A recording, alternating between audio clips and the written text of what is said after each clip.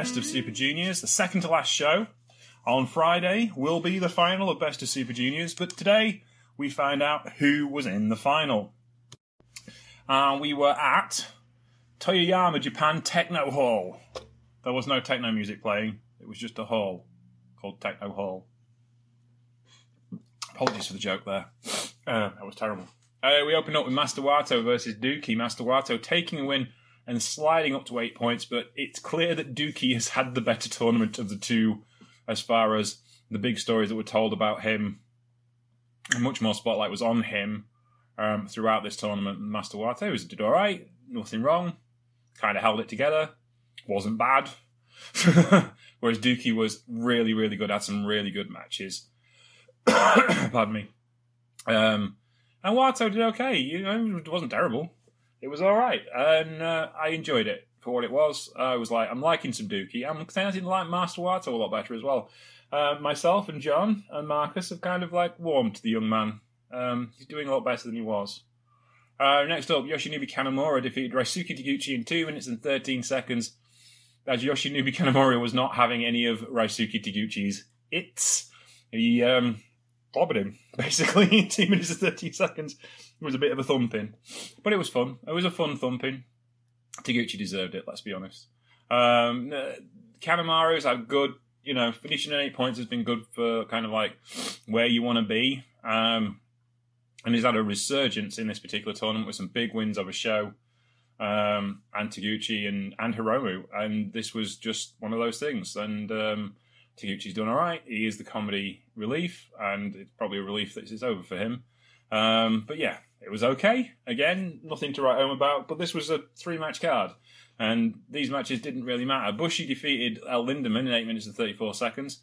And a bit of a surprise. I thought Lindemann would get to 10 points, but there you go, especially as he's a guest. But having said that, he's done wonderful work. I thoroughly enjoyed him in this particular tournament. There was some discussion on the internet this morning about the fact whether losing all these matches has hurt El Lindemann as champion of G-Rex. I'm not sure it does. I'm of the opinion that GLEAT fans don't necessarily watch New Japan Pro Wrestling. But there you go.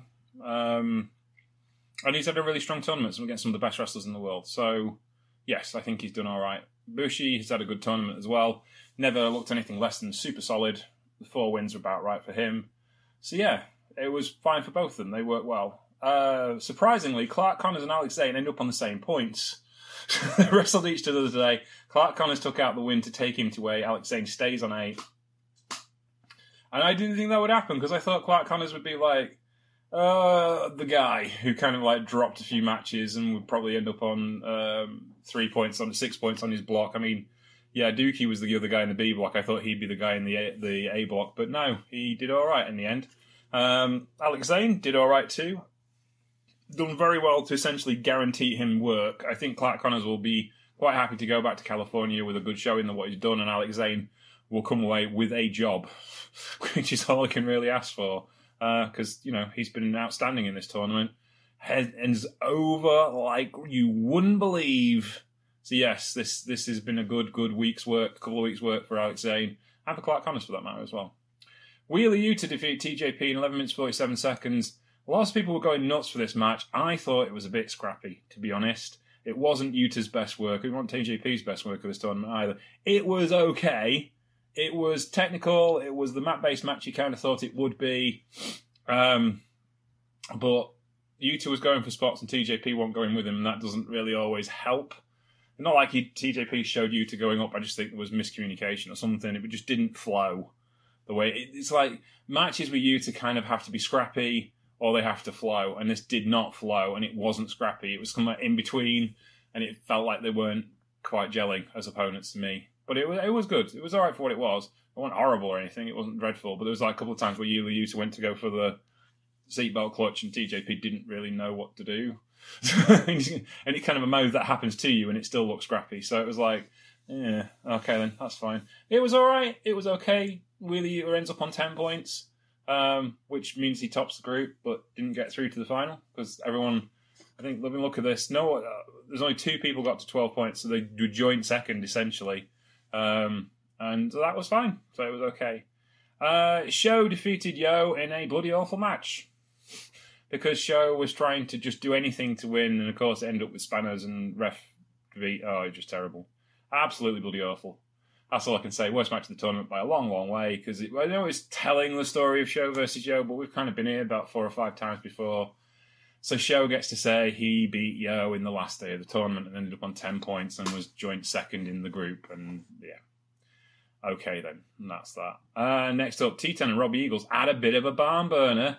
T10 ends up on 8 points after looking like he was going to be the whipping boy in this particular tournament for most of the tournament. Comes big and gets a big win over Robbie Eagles, who was very upset about his loss. 10 minutes and 56 seconds of a thoroughly enjoyable professional wrestling match, which told a great story, which T10's not really had the chance to do, but he had the right guy to do it with this time. Eagles suitably brassed off, and that's kind of a nice little story to tell with Robbie. He does lose his temper when he loses big matches, and that's kind of a flaw of his that he kind of has to get over to get back to the championship, which I like, which was good. But T10 ends up on 8 points. In fact, the only person who ended up with less than 8 points was Dookie, which I think is really unfair because he had great matches and a really good run. So, a bit rubbish, really. But there you go. Next up, Francesco Akira defeated Ace Austin by count-out after Akira just basically lambasted Ace Austin on the outside of the ring and knocked him out, and then climbed back and took the count-out victory. Kind of sets up an X Division match because Akira cost Ace Austin a shot at the final in the A block. So that's good storytelling. I like it. I think Francesco Akira bolting off to Impact Wrestling for a while would not be a bad idea, unless they have that match on Friday, which again would not be a bad idea. I don't think Austin's dropping the belt in New Japan. I think he'll be taking it back to Impact with him. But it'd be nice to have that match as and I think he's got a match with Hiromu wind up down the road, but Hiromu's got other business to deal with before the end of this night, so we'll talk about that in a minute. El Desperado then defeated El Fantasmo in 19 minutes and 37 seconds. This was a slow build burner, slow burn job, and Fantasmo's got good at this. It's, his storytelling's reached a bit more of a better level. It's still a bit insider for me. Like, he was making comments about, oh, you didn't beat Robbie, so therefore we're not the main event. And it's like, well, what does that matter? This is for the Best of Super Juniors final. That's the important thing. It doesn't really matter if you're on the main event or not. It's like, this is what you're supposed to be running for.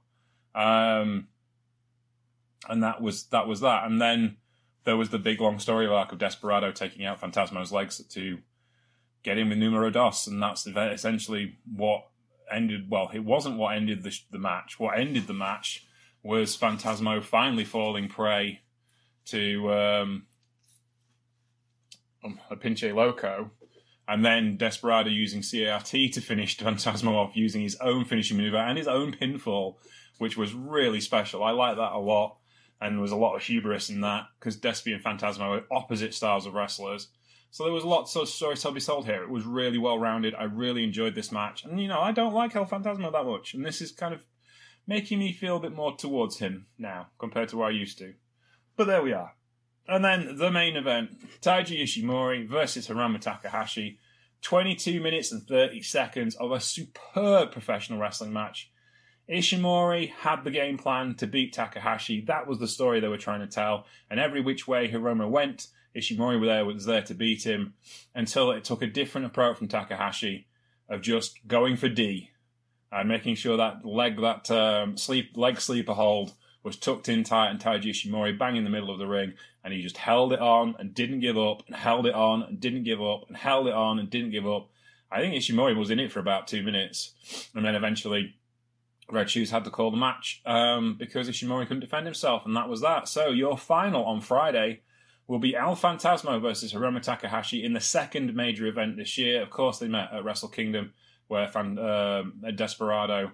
So yeah, I'll say that again. Desperado versus Hiromu Takahashi in the main event of Best of Super Juniors for the second time in 3 years.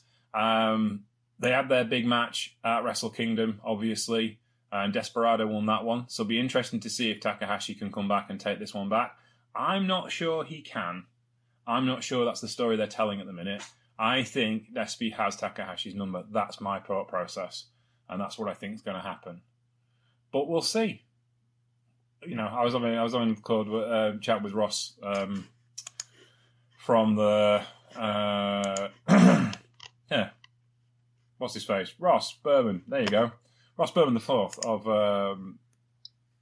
Tama Tonga's podcast, and he said that it's just like NATO and Okada, and everyone says NATO's going to win, and he never does, but he did win it one year, didn't he? So we'll see what we're going to do with that. So that'll be the last of today at Best of Super Juniors. On Friday, we will look at the best of the finals. But that's been the tournament, really. So, yeah, it's been good. I've enjoyed this tournament. It's built towards a climax, which the other tournaments didn't do. They've kind of had bangs and stops and starts, and this one has been superbly smooth and all the way through. Okay, then. I'll see you on Friday. In the meantime, enjoy the rest of your wrestling week. Plenty of stuff to talk about. Loads of stuff going on.